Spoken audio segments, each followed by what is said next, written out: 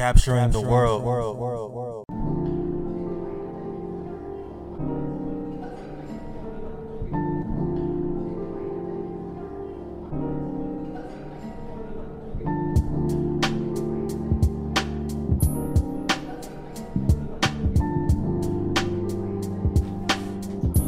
Hey, what's going on, everybody? This is David Carmichael II, and this is episode 45 of the Capturing the World podcast. I have another great special guest. Her name is Elizabeth Pampalone. Elizabeth is an engaging speaker, successful entrepreneur, master networker, and a trusted business advisor with over 20 years of experience. She also has a firm called Beyond the Cause Incorporated that helps business owners achieve success and freedom through the power of absolute marketing. And I also want to give a shout out to all of our Spotify listeners and all of our Apple Podcast listeners. Thank y'all for continuing to listen to the show. Please leave a review if you haven't already, and just spread the word about the show. And I'm just welcoming Elizabeth Pampalone. How you doing today? I'm doing great. Thanks for having me. Awesome. So I just read, a short description of what you do. So let's just go into, where you're from and what made you get into this field of study. What made you, be interested in doing something like this? Well, I'm originally from Ohio, and I transplanted to Florida about 13 years ago. And when I was 14 years old, I went to a class at a library, and they taught us how to code HTML.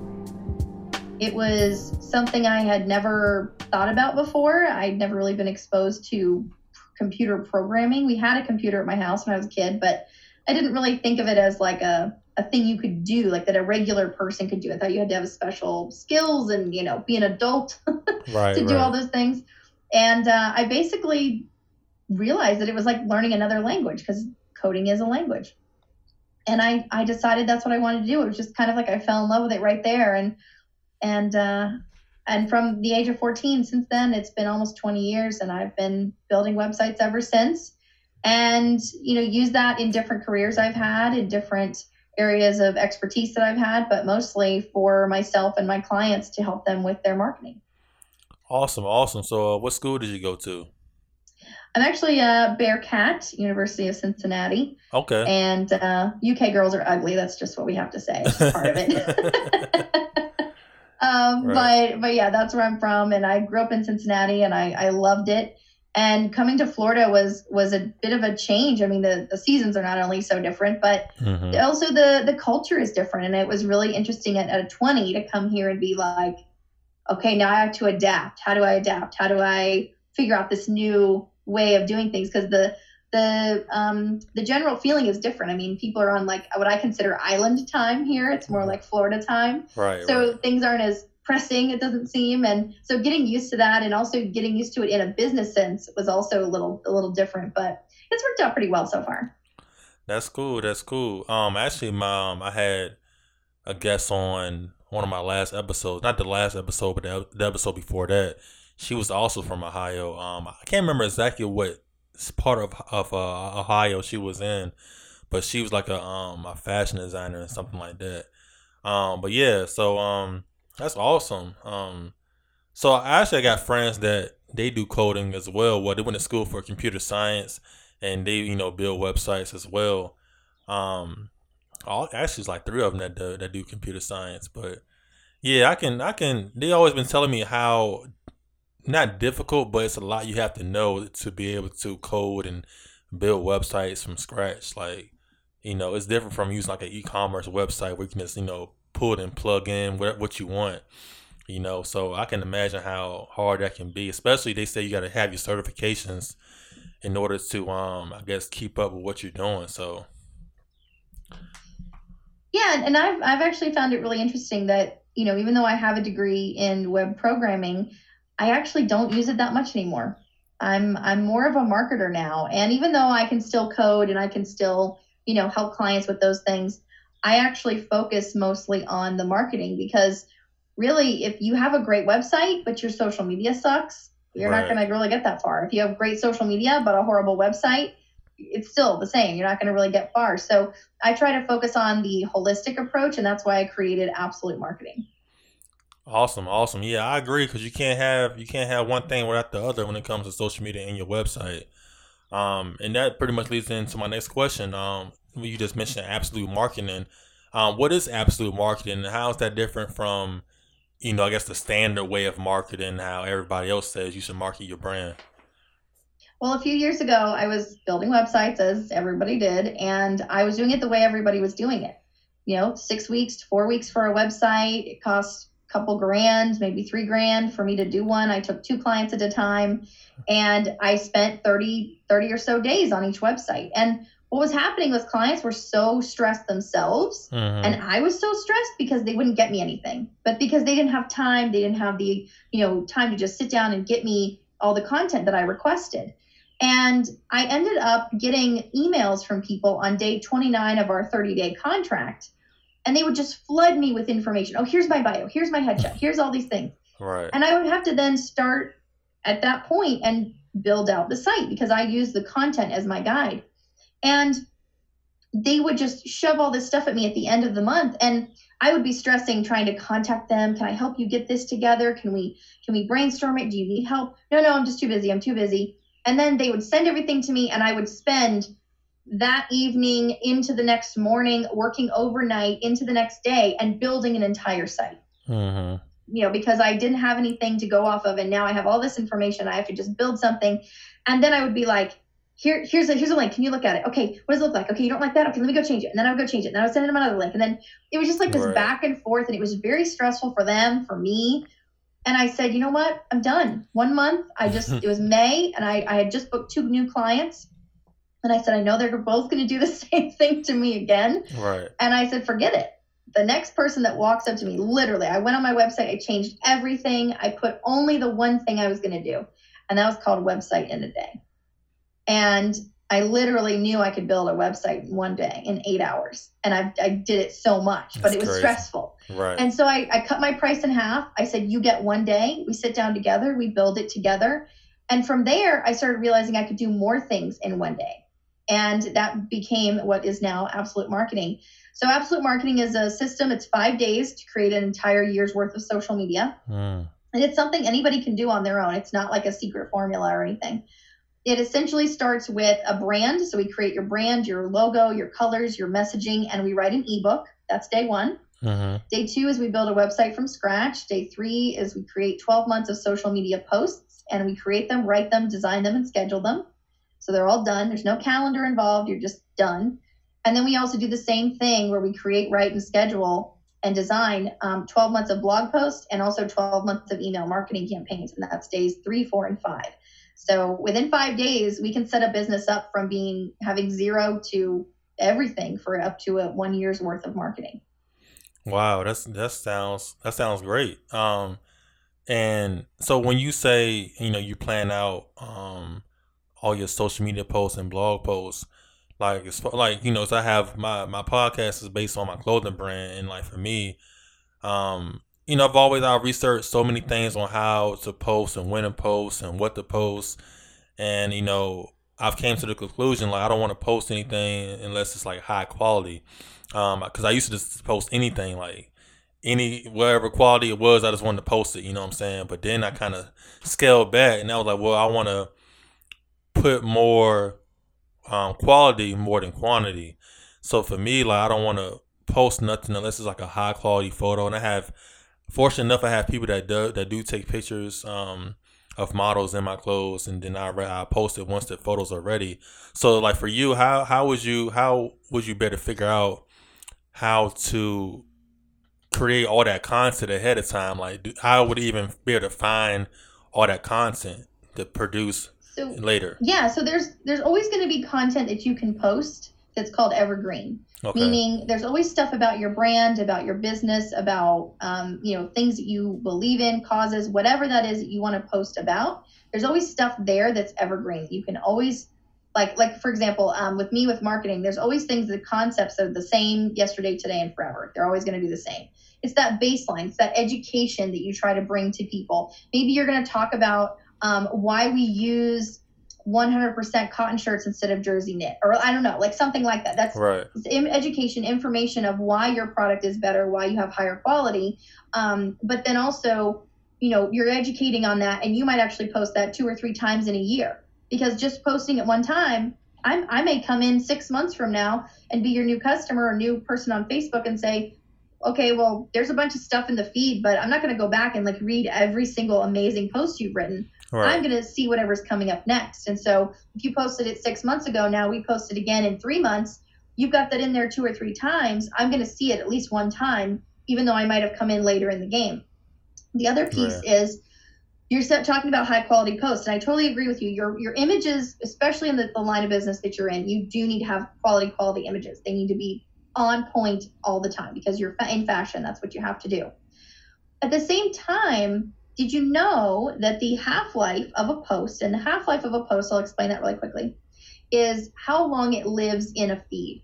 Mm-hmm. So, for example, when I post something onto Facebook, for example, I'm going to post it on my page, and it's going to live in people's feeds, because, my stuff gets shoved into your feed if you're following me. Yeah. It's going to live in the general population's feed that you are, being shared to for about 90 minutes. Mm-hmm. That's it. And then it's gone. And then it's buried so far that unless I go to your page, I'm not going to see it. So posting once or twice a day on social media doesn't have to be the highest quality. Like I know you're talking about photos should be high quality, which I agree, but the other content you put out doesn't have to be you don't have to be laboring over it so much, because it's going to just disappear so fast. So What we try to do is find good content, not great content and not bad content, but that middle line where we can say, this is something we can quickly and easily create and pull, and it's something that's going to be beneficial going forward no matter what.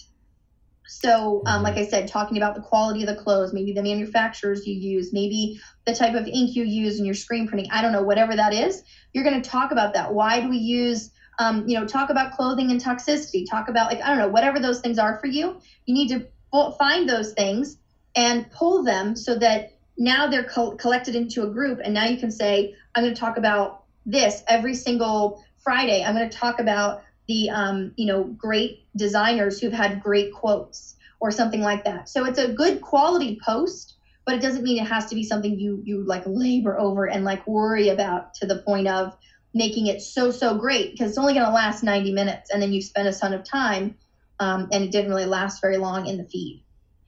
That makes a lot of sense. That does make a lot of sense. Because like for me, I just focus on photos, but I didn't really think about, those other things that I can talk about. Because I do talk about the quality of my clothes and where it's made and how it's made on my website. But yeah, I could take it a step further and create content to explain that on my social media too. Because maybe everybody haven't clicked on every link on my website to find out everything about what's going on. And link it back to your website. Right. So then you're getting that traffic back. That's very true. Because I've always heard about the algorithm on Instagram. Like everybody's always trying to figure out the algorithm and how it really works. And one of the things I've been hearing a lot is when you make a post. I know you just mentioned the 90-minute thing. They say they don't show your post to all of your followers. Is that somewhat true? It's very true. And so that makes it even less of an option. Like, so if you've spent an hour creating a post, writing the right words, finding the right graphic, like all that stuff, right? You spend an hour creating something on Instagram, it's only going to live about 30 minutes. Right. So it's not going to live very long. And you spent all this time. But then if you go back and you say, okay, well, now about the algorithm, and what about, how do we go around that, or how do we, work with it? What I do is called algorithm-proof social media. Yeah. Not only can we do it in one day and do 12 months of it, but we can create it's algorithm-proof. We're going around the algorithm. One of the things that a guy that I know, he's a marketer, he talked about this in a speech that he gave a couple of years ago. He said, we should never look at social media as something that we need to conform to. We need to look at social media as a tool, the tool that it is. And how am I going to use that tool for my own purposes without worrying about how Facebook or Instagram or whoever says I should use that tool. Right. So in algorithm-proof social media, we talk about using it for our touches. We have to have awareness of who we are and what we're doing so that people will know about us, hear about us, and share our information. And we don't necessarily need it to get clients, because a lot of sales don't happen on Facebook. Yeah, you can sell stuff on Facebook, and there's a whole argument to that. But really, sales happen when I see things on Facebook, I see a podcast, I see a blog post, I see you on another channel, and then I go, I'm seeing this person all over the place. I need to check this out more. Or I'm intrigued. And then I go to find out more about you. I'm looking at for you on Google. I'm looking for you on a website. I want to see what substantial information there is about you. So Right. I'm not just going to go to your social media and go, well, sounds good to me. I'm going to pay him $1,000. Right, You're looking at it going, okay, he wants me to pay him $1,000 for this jacket. Sounds pretty good. I'm not sure. What about the quality? I need to know more about that. And if I'm looking at your social media, you might not have posted about quality this week. So I'm looking a couple posts down. That doesn't look, no, I don't see anything that I see there. Let me go to his website. And now I'm going to your website. And now I'm finding out more about you. So really the sales are happening outside of social media. Social media is really the touch tool that we need to spread the message and get the word out there. But really those things don't actually happen there. Yes, there's those impulse buys that kind of happen. But at the same time, if you've ever clicked on a Facebook ad and you've gone to buy something, where do you go? They send you to a website. They don't let you stay on Facebook and buy it. So I try to get people to realize that the algorithm is not really our friend, and we're never going to be able to figure it out. Like, it's going to be so changing all the time. And yeah, there's people that say they can figure it out, but I don't usually believe them. Right. And it's not always something that you can actually play to. Sometimes you have to play against it, and that can also be a problem. So that's why if we just ignore it completely and go around it, then we have a much better chance of using it for the way that our expectation is. So my expectation for social media is to use it as a touch point. Yes, you've seen me in multiple places. I've been on different groups. I've been posting here and there. I was on your podcast. You're going to post it on your social media. I'll post it on mine. So now if someone has seen me 4 or 5 different places, and now they have the inclination to check me out further, and that's where I'm going to get actually that lead from. So that makes sense. That does make a lot of sense. So how do you feel about like Facebook ads to reach more people? Because I've used Facebook ads before. I don't think I've really gotten anything out of it, and maybe I'm doing it wrong. But how do you feel about that? I think you definitely have to work with a professional on that, because it is like a full-time job. It's kind of like SEO. You can do your own SEO, but if someone actually does it for you and they know what they're doing, it's like so much better. Right. Yeah. But again, those two things are so hit or miss. You could have very, very little in your Facebook ads and have huge success, and then you could have very, very little in your SEO and have a great ranked site. So what it really comes down to for that is that when you look at Facebook ads themselves, you need to also have that idea that it's a touch point. Mm-hmm. It's that you need to see my ads 2, 3, 4, 10 times before you go, okay, now I'm ready to click on the website. And even once I get to the website and actually look at something, I may not even be ready to buy then. Right. So if you're looking to say, okay, I'm going to put $10 into my ads every day, and I expect to get, let's say you do it for 10 days, I expect to at least make my money back. That's not going to happen.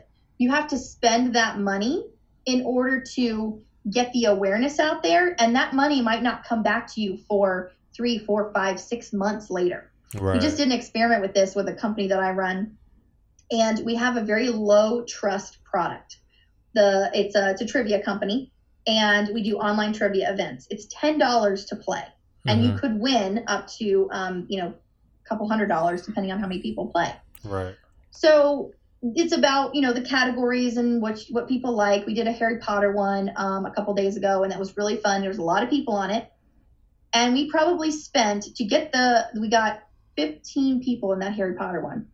And we had been running ads for a month and a half.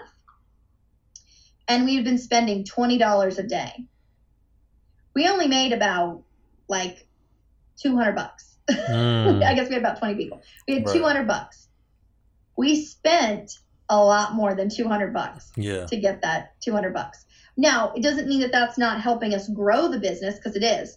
But we've had to outlay around, I would say about $3,000 in ads to get the 2 months, and now we're 2 months down the road. We've only been able to raise our games to not even breaking even yet. So we are still under the break even mark for our games. So we are putting money in, we're investing in this idea, but we are also know that a huge investment of that is actually all Facebook ads. Right. And it's working, but it's taking time and it's taking money. So if you have investment, if you have $5,000 and you have 5 months, you can certainly get really great results with Facebook if you're using a professional to do it. But if you don't have $5,000 and you don't have 5 months, then you're going to not see the same return if you just do one ad here, one ad there, and you're not working with someone who really knows what they're doing. And again, the product should be low trust. Maybe it's a freebie. Maybe it's a, buy this shirt and get a keychain. I don't know, something like that, where it's like an incentive. And you're probably going to lose money on those deals. But at the same time, it's building that awareness. It's getting the name out there. It's helping to bring that awareness to people that didn't know about you before, that are now being shown your ad, whereas they would not have been showing your Facebook post because they're not part of your group yet. Right. So it's definitely for low trust, and for meaning low trust, not like high dollar products. You don't want to be selling something that's $1,000 on a Facebook ad. It usually doesn't work out well. And you can use something low, like, okay, we're going to send you this free sticker or free wallet or something like that. And it's like, okay, this is what we're sending you for free. Click on here to get it. Okay, I'm going to click here and I'm going to get my free thing or my $10 thing that's really worth like $30. And then once I get that, it's like, oh, would you like to add this $20 item? Would you like to add this $40 item? Right. If you add this $40 item, we'll throw in free shipping. Then it's the upsell. Once you get me out of this, the system of Facebook ads and that this is a freebie, now that's how you ramp up to higher pricing. But you can't just say, hey, here's my $1,000 item. It's amazing. You should buy it. Here's my Facebook ad. People don't go for that. They need that trust factor to be there. So they have to kind of see more of you, visit the website, see the quality, read reviews, all that kind of stuff before they really will actually pay you more money. But that's then, now you've built that funnel, and now you've built that trust that you've gone along and had multiple touches with them, and now they're actually able to trust you and buy from you. Yeah, that makes sense. That does make sense, because I've heard people say, like, spend $5 a day, and if you don't see any results in the first 5 days, it's just kill the ad. And then some people say, well, Facebook ads, if you don't have enough budget, I wouldn't encourage you to do them. You got to put the money in order to make money. You got to let the ad run for a while. So everybody has different ways to look at it, but I do agree with your point on it takes time, because you can't, for me, you can't expect the ad to reach all those people in 5 days. It takes a lot of time to build, to get, the ad out there and to reach more people, and it takes time for people to really react to it. So that does make a lot of sense. So my other question was, we were just talking about Instagram. What do you feel is the best social media website? I know you got, Twitter been around for a while, Facebook, of course. It seems like Instagram is still one of the biggest social media platforms, and now you have TikTok. Do you think TikTok is going to overtake Instagram as far as popularity and as far as businesses are able to market up there? Well, how do you feel about that? So Instagram is for a very special few people. It is for people who are trying to target mostly women and mostly under 40. So that's actually demographics. It's not something I'm just making up. Right. You can actually Google demographics of social media accounts and get these numbers for all the social media platforms, including TikTok. And with TikTok, it's very different than Instagram, and there's a big reason why. Instagram was, I'll call it homegrown. It was made by people who wanted to start a social media. They did it. They were trying to rival Facebook, and they ended up being purchased by Facebook. So ever since they were purchased by Facebook, we know them, like we know kind of we know the enemy we're fighting in a way. Because Facebook is sometimes characterized as the enemy, even though we all use it and we love it. And we use it for our own gain, which is, I think, interesting. But we know who that group is. We know Facebook, we know Zuckerberg, we know where their headquarters are. We understand all that. And I think that there's this trust that is given to social media companies kind of just without vetting them. Mm-hmm. And one of the things about TikTok is it's not really from here. And it's not really a homegrown type of company. And so for me, you know, I saw Gary Vee jumping on it early, and I saw a couple of other, you know, influencers jumping on it early. And even one of my colleagues was like, you have to be on there. And once I started doing some more research, it just made it a little bit hard for me to trust the where it was coming from and how the data was being used.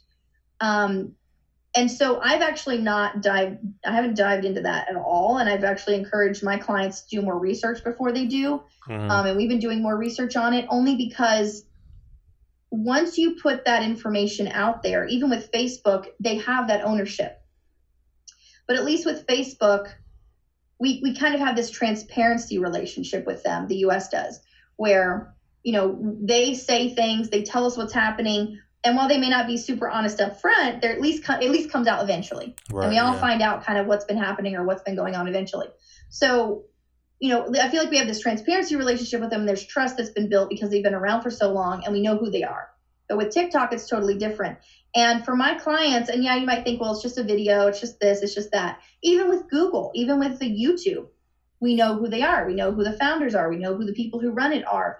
We know, in some cases, what they do politically, what their political, you know, aspirations or what their political leanings are. Right. So we know a lot about them. We've built that trust for the last 20 years with Google, or more than 20 years. But TikTok is so new. I feel like I can't trust them yet. I feel like I don't have that transparency relationship with them yet. And for me to hand over a portion of my marketing to them, kind of just sight unseen in a way, is a little bit difficult for me because I would rather be knowing who, you know, kind of the enemy I'm with, rather than, you know, and what their evils are and what their goods are, rather than kind of having this unknown, oh, it's just video, don't worry about it kind of thing. And that's the answer I've been getting from a lot of people when I do some research on it. So anyway, that's just my opinion on it. I've actually steered a little bit clear of it until I know more about it, because this is my livelihood, is marketing. And I want to make sure that whatever I suggest to my clients, that I would also do for myself, even if it's not, you know, for my industry, but if it was for my industry, I would be doing it. So it's just one of those things I'm still a little bit skeptical of. And I do encourage people to, whatever platform they're using, whether it's Twitch or even YouTube or whatever, to really look at how the data is going to be used, and not just who owns it, because we all know that once you put it out there, someone else owns it, but just how it's going to be used, and also what rights they have if for some reason a lot of people with Facebook, their accounts just get shut down and they don't really know what they did. And then it says, oh, well, you violated our terms of policy. Mm-hmm. And then you look at something else and go, oh, well, that looks pretty awful. I don't know why that's up here. Oh, well, they didn't violate our terms and policy. So it's all very subjective. And I feel like TikTok has been a little bit more subjective. And like I said, we don't really know a lot about them. So I'm just leaving that up to some more time needs to go by, and more transparency and trust needs to happen between me and TikTok before I can get on board. Yeah, that does make sense. Because I did make a TikTok channel for my brand. But my thing with TikTok is, you know, where do, you know, businesses fit in? Because I feel like the platform is more about like dance videos and just funny videos, and it's like, you know, like where do businesses fit in? So I'm like, okay, what are I even supposed to post? So like first I was doing like wherever popular challenges were popular on TikTok, I would do the challenge, but I have my clothes on, or have somebody else wear my clothes and do like a little challenge. And then I do like behind the scenes videos of what I'm designing next, or record me making a shirt. I don't know, just trying to figure out ways to get content out there, but I already don't post on there a lot. I'm still trying to figure it out. But yeah, I guess. And again, you have to look at the audience. I mean, is that your ideal audience? And even though you might have a younger audience, you might have people who are, you know, you might be targeting, teens and then above. You also have to look at, is it the right demographic?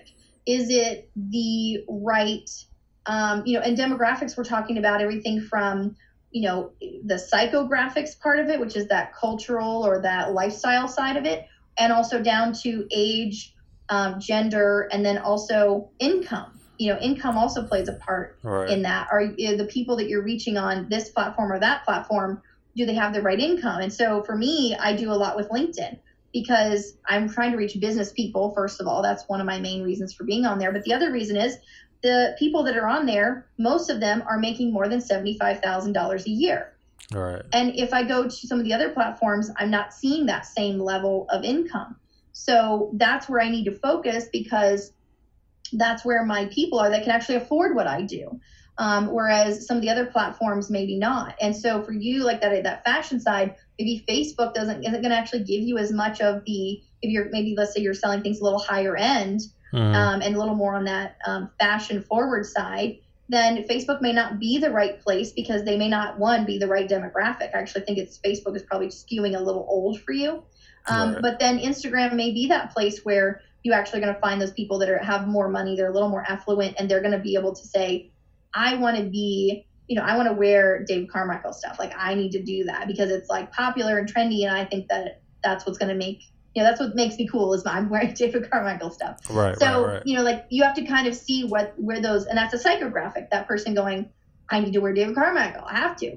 Then that's what you actually have to say, okay, I need to connect with those people who would see my brand as something that they would need, rather than something that is more of a luxury. And that's where you have to choose your social media is based on the demographics and the psychographics, rather than just saying, well, I should be on Facebook and I should be on Instagram because that's what somebody said I should be on, or that's what my competitors are on. Coca-Cola actually pulled all of their ads from Facebook, and so did several other companies in the last few weeks. And they have many, many reasons of why, but I think some of the reasons are that, I don't need to. Coca-Cola has so many touches already. Mm-hmm. They're on every billboard. They're on buses. They're in every, Coke, machines. They call them a Coke machine. I call it a Coke machine, vending machine. Yeah. They have so many touches already that why would they pay Facebook to give them more touches when, if you asked me if I wanted something to drink, I might say, do you have a Coke? I already have that in my mind. Mm-hmm. So they really don't have to pay for that. They already are out there enough. And I know they have other reasons. They said, there was other reasons, but I'm looking at it from a marketing standpoint, and you don't just have a marketing strategy and then pull it unless you are realizing that you don't need that marketing strategy anymore. Facts. There's no reason to just say, okay, we're done with this. We need to take a break. So yeah, I think that there's things like that where if that you're trying to reach a certain market and you've saturated that market already, you go somewhere else and try and saturate a different market you're not in as much. But for small businesses, we're just trying to get out there anyway. Like, we're not saturating anything. We just need to post something. And so I think we try and post too much in too many places, and we're not really focusing on the fact that Facebook does skew older, and so does Pinterest. So, we need to be aware of that so that we can actually choose the right platforms for our business and not spin our wheels all the time.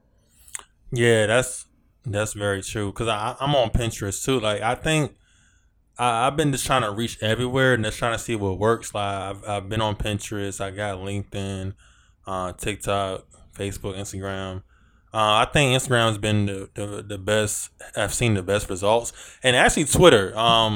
Surprisingly enough, Twitter has been working. That's young men under 40. Young men under 40. Young men under 40 and young women under 40. Those are Twitter and Pinterest, respectively. And funny that one is blue and one is pink. I think I think it just happened, but right. Yeah. That's funny because like on Twitter, I just find people that's looking for clothes. Like, I put like streetwear brand because I'm mainly streetwear, like urban wear and stuff like that. So I type in those keywords in Twitter and just see who's talking about those things. And then some people might say, what are some dope streetwear brands? What are some upcoming clothing brands? Blasey. I just put my comments, say, check out my brand, check out my brands. And it's not really spamming because they're asking a question about something. Yeah. So I'd rather take that approach than just randomly go in comments and just posting my link on my website every time, And you can do the same thing with Facebook groups. I actually do this with Facebook groups a lot. So Facebook in general, I don't really put a lot of emphasis on. I do still do my social media in a day and, put posts out there on Facebook, but I'm not focusing on it like I am with the groups.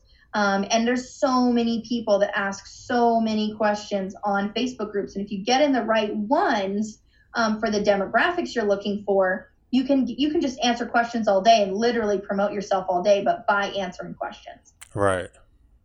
Yeah, that's very true. And it's been working out for me very well, and I'm gonna continue to do it.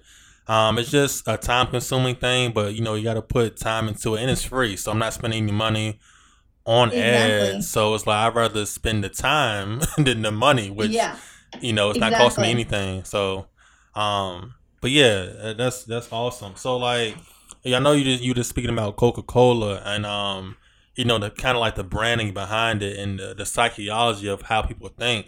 Why do you think branding is so important? Why do people always stress branding?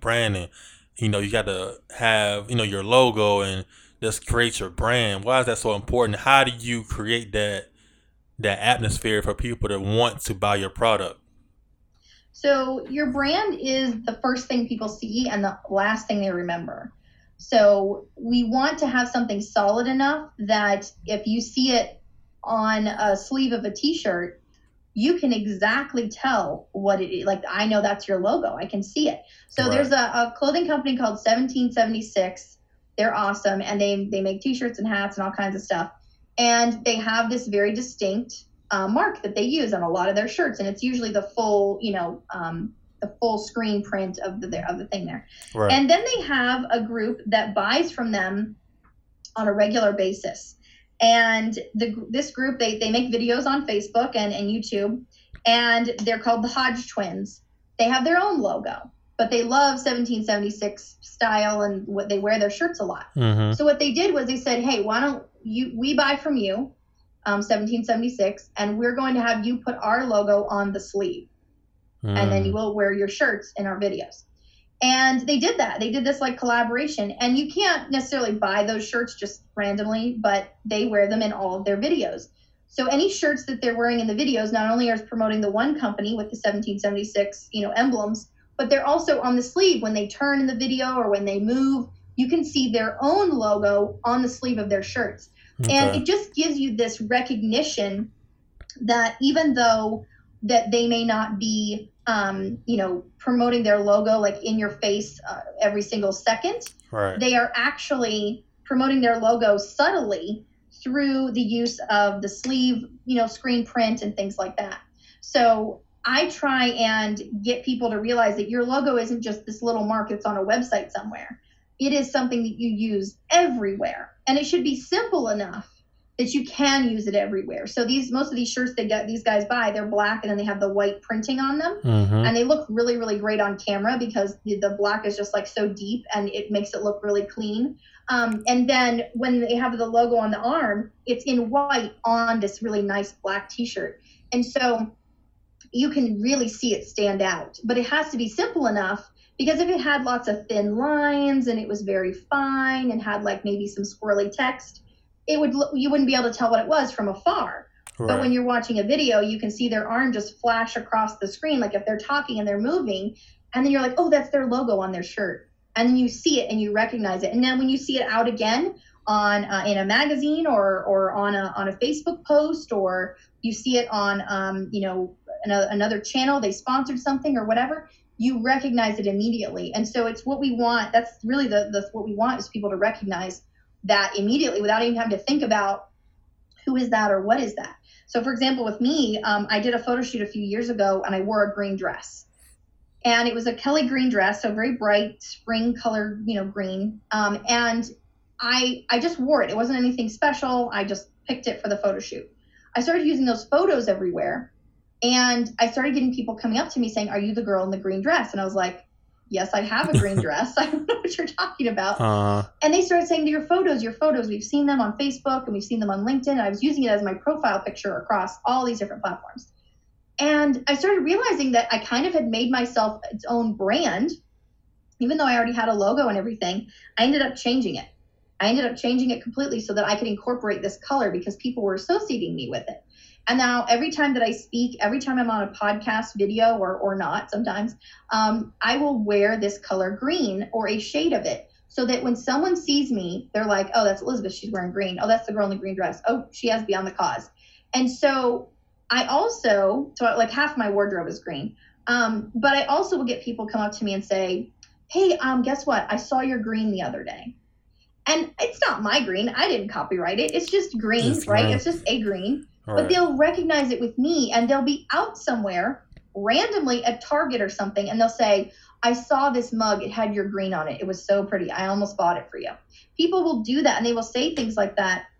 And it's like, wow, I'm even in their thoughts and on their mind when they're like at Target shopping. Right, exactly. And they're not even thinking about marketing because it's my green. Now they've associated that with me. So the psychology of that is so deep and so ingrained that if you start with something so simple as wearing a green dress and then having it in every single photo, that it will actually become something more than that and give people this sense of belonging, that you belong with that and that thing belongs with you, and there's no separating them now for them in their mind. Right. And that's very, very powerful and impactful. That makes a lot of sense. I know all these famous logos, McDonald's and Nike and Coca-Cola, and it seems like people would say you have to have a great logo. And it is true, but I think is how you present the logo. Because even I've read, I'm reading a book about Nike with Phil Knight. I forgot it's called Shoe Dog. I'm reading that now, and I've heard a story on how he said he didn't even like the Nike logo at first, but now it's one of the most recognized logos in the world. But it's like, I don't think people should overthink logos. Like if it's a nice, clean cut logo, you just have to market it for people to believe like that's the logo that's in their heads. You know what I'm saying? Like who would think that's a simple swoosh check would be recognized around the world? You know what I'm saying? And simplicity is where people usually fall short. Right. They want to overcomplicate it. Like when I worked with some realtors, they were like, okay, I want a house. Okay, we can do a house. And then I want some palm trees, and it needs to have a driveway, and maybe there's some windows, and it's like, no. If we look at this from afar, it's going to look very blurry and very like a little blob. But if we look at something like the Nike swoosh from afar, we know exactly what it is. We know exactly what it represents. Same thing with the Apple logo. I mean, you can be sitting in a Panera and look around the room and see all the Apple computers immediately. Yep. You don't even have to think about it. And it's because that apple is right there on the back of that computer staring at you. And it's just a very simple apple with a bite out. That's it. Nothing else. And you know exactly what it is, and you know exactly what it means. So when people overcomplicate or they try to be too clever, I think that's where we get in trouble. But I do agree with you that it needs to be something simple and clean cut so that when you do end up screen printing it, which most people end up doing and they don't realize it until later, is when they're making it, they have to think with that in mind. If I was going to embroider this on a hat, would it look good? And if you can say no to that because it's going to be too thin or too spiny or too much of a script or, whatever, if you can't embroider it on a hat, then it's not the right logo for you. Because eventually that may be where you go with it. And if that's not where you go with it, at least now we know that it's going to be clean and easily recognizable without going overboard. Yeah, that's very true. And yeah, people don't really think about that. They just they think, oh, if I have a sweet logo, people going to want to buy from me immediately. Like, no, you still going to have to create that perception like your logo is what people want. So yeah, it's a lot that goes into that. I got a few more questions for you before we go. That's my next question is, as far as the website, how do you, very quickly, if you can describe, how do you build a good website? I know you was talking about how social media and website go hand in hand. Yeah, websites are my favorite because obviously I've been doing that the longest. I actually have a page on my website. It's beyondthecause.co/audits. Mm-hmm. And I review random people's websites. They send me their websites and I do a video review. And there are so many elements that need to go into a good website. And the best way to describe it is by looking at a site and then explaining what's wrong with it. Right. Because there are so many pieces that people often miss. For example, their logo is too small in the corner, or it's not the right layout for a website. It's a square instead of a rectangle or whatnot. Yeah. Also, they don't use the same colors that are in their logo on their website. And so you can definitely tell the difference in why it doesn't look right to you. You're not quite sure why. And then I say, oh, well, the colors aren't the same. And you're like, oh my gosh, they're not. Yeah. So things like that. And then also not having clear calls to action are very important. But if anybody wants to see some really good Gordon Ramsay style, edit or auditing websites, I've got a whole page of them on my website, beyondthecause.co/audits. And they're all just there. You can view all of them. And I get pretty harsh sometimes, but it's because I want to make them better. I want to make them have more sales. And your website should convert. That's what I believe. Yeah, because when you were just saying it, I was like, man, maybe I should send her my website. I'm like, man, I don't want her to butcher my website. Cause I've seen Gordon Ramsay on Hell's Kitchen, man. He be going in on them people, man. But he made them so much better. That was the whole idea. So I like that part. Yeah, I think I still send it though, because like when I was doing, I use Shopify for my website, and I'm pretty like a lot of people use Shopify. But yeah, I've noticed a lot, and I'm part of this clothing brand group. It's like this guy, he has his clothing brand from Canada, and it's a lot of people that have brands that's in this Facebook group. And he was he had this thing where he does website review or brand review. And he sent me my website. I sent him my website, and he reviewed it for me. He gave me a lot of good points. And there's a lot of things that I noticed I was missing, like, private policy and your shipping policy, refund policy. I had an About Us page and stuff like that, but it's just a lot of little things that we don't really recognize that we're missing. And I actually went to a couple of clothing brand websites that's very popular, and looked at how they had their website and the little links at the bottom of their page that they have, and a lot of things that us as clothing brand owners or just business owners don't think about. So I did a full rehaul on my website, but there's always room for improvement. So I'm always looking to find new ways to improve my site. Well, I have a list of tools that I use on every single site and that I use in my business every day. It's beyondthecause.co/tools. There's actually a link to it in the menu. And I share those tools with people because the privacy policy is something that's very, very important, and a lot of people do miss it. It's usually because you do need to have it done by a lawyer, and it's kind of expensive. Right. And not everybody has that in their budget. So we found a company that we work very closely with called Termageddon. We love them.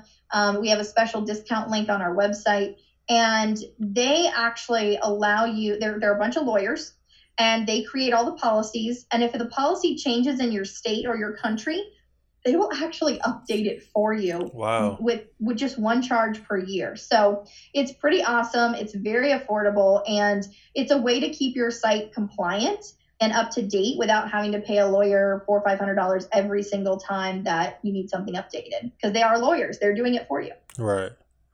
That's awesome. I definitely got to look into that. Yeah. So my last question, actually my last two questions. Just one thing of advice for all the entrepreneurs out there. If you can just say like one simple thing to them, what would you say? Keep going. Right. And this is temporary.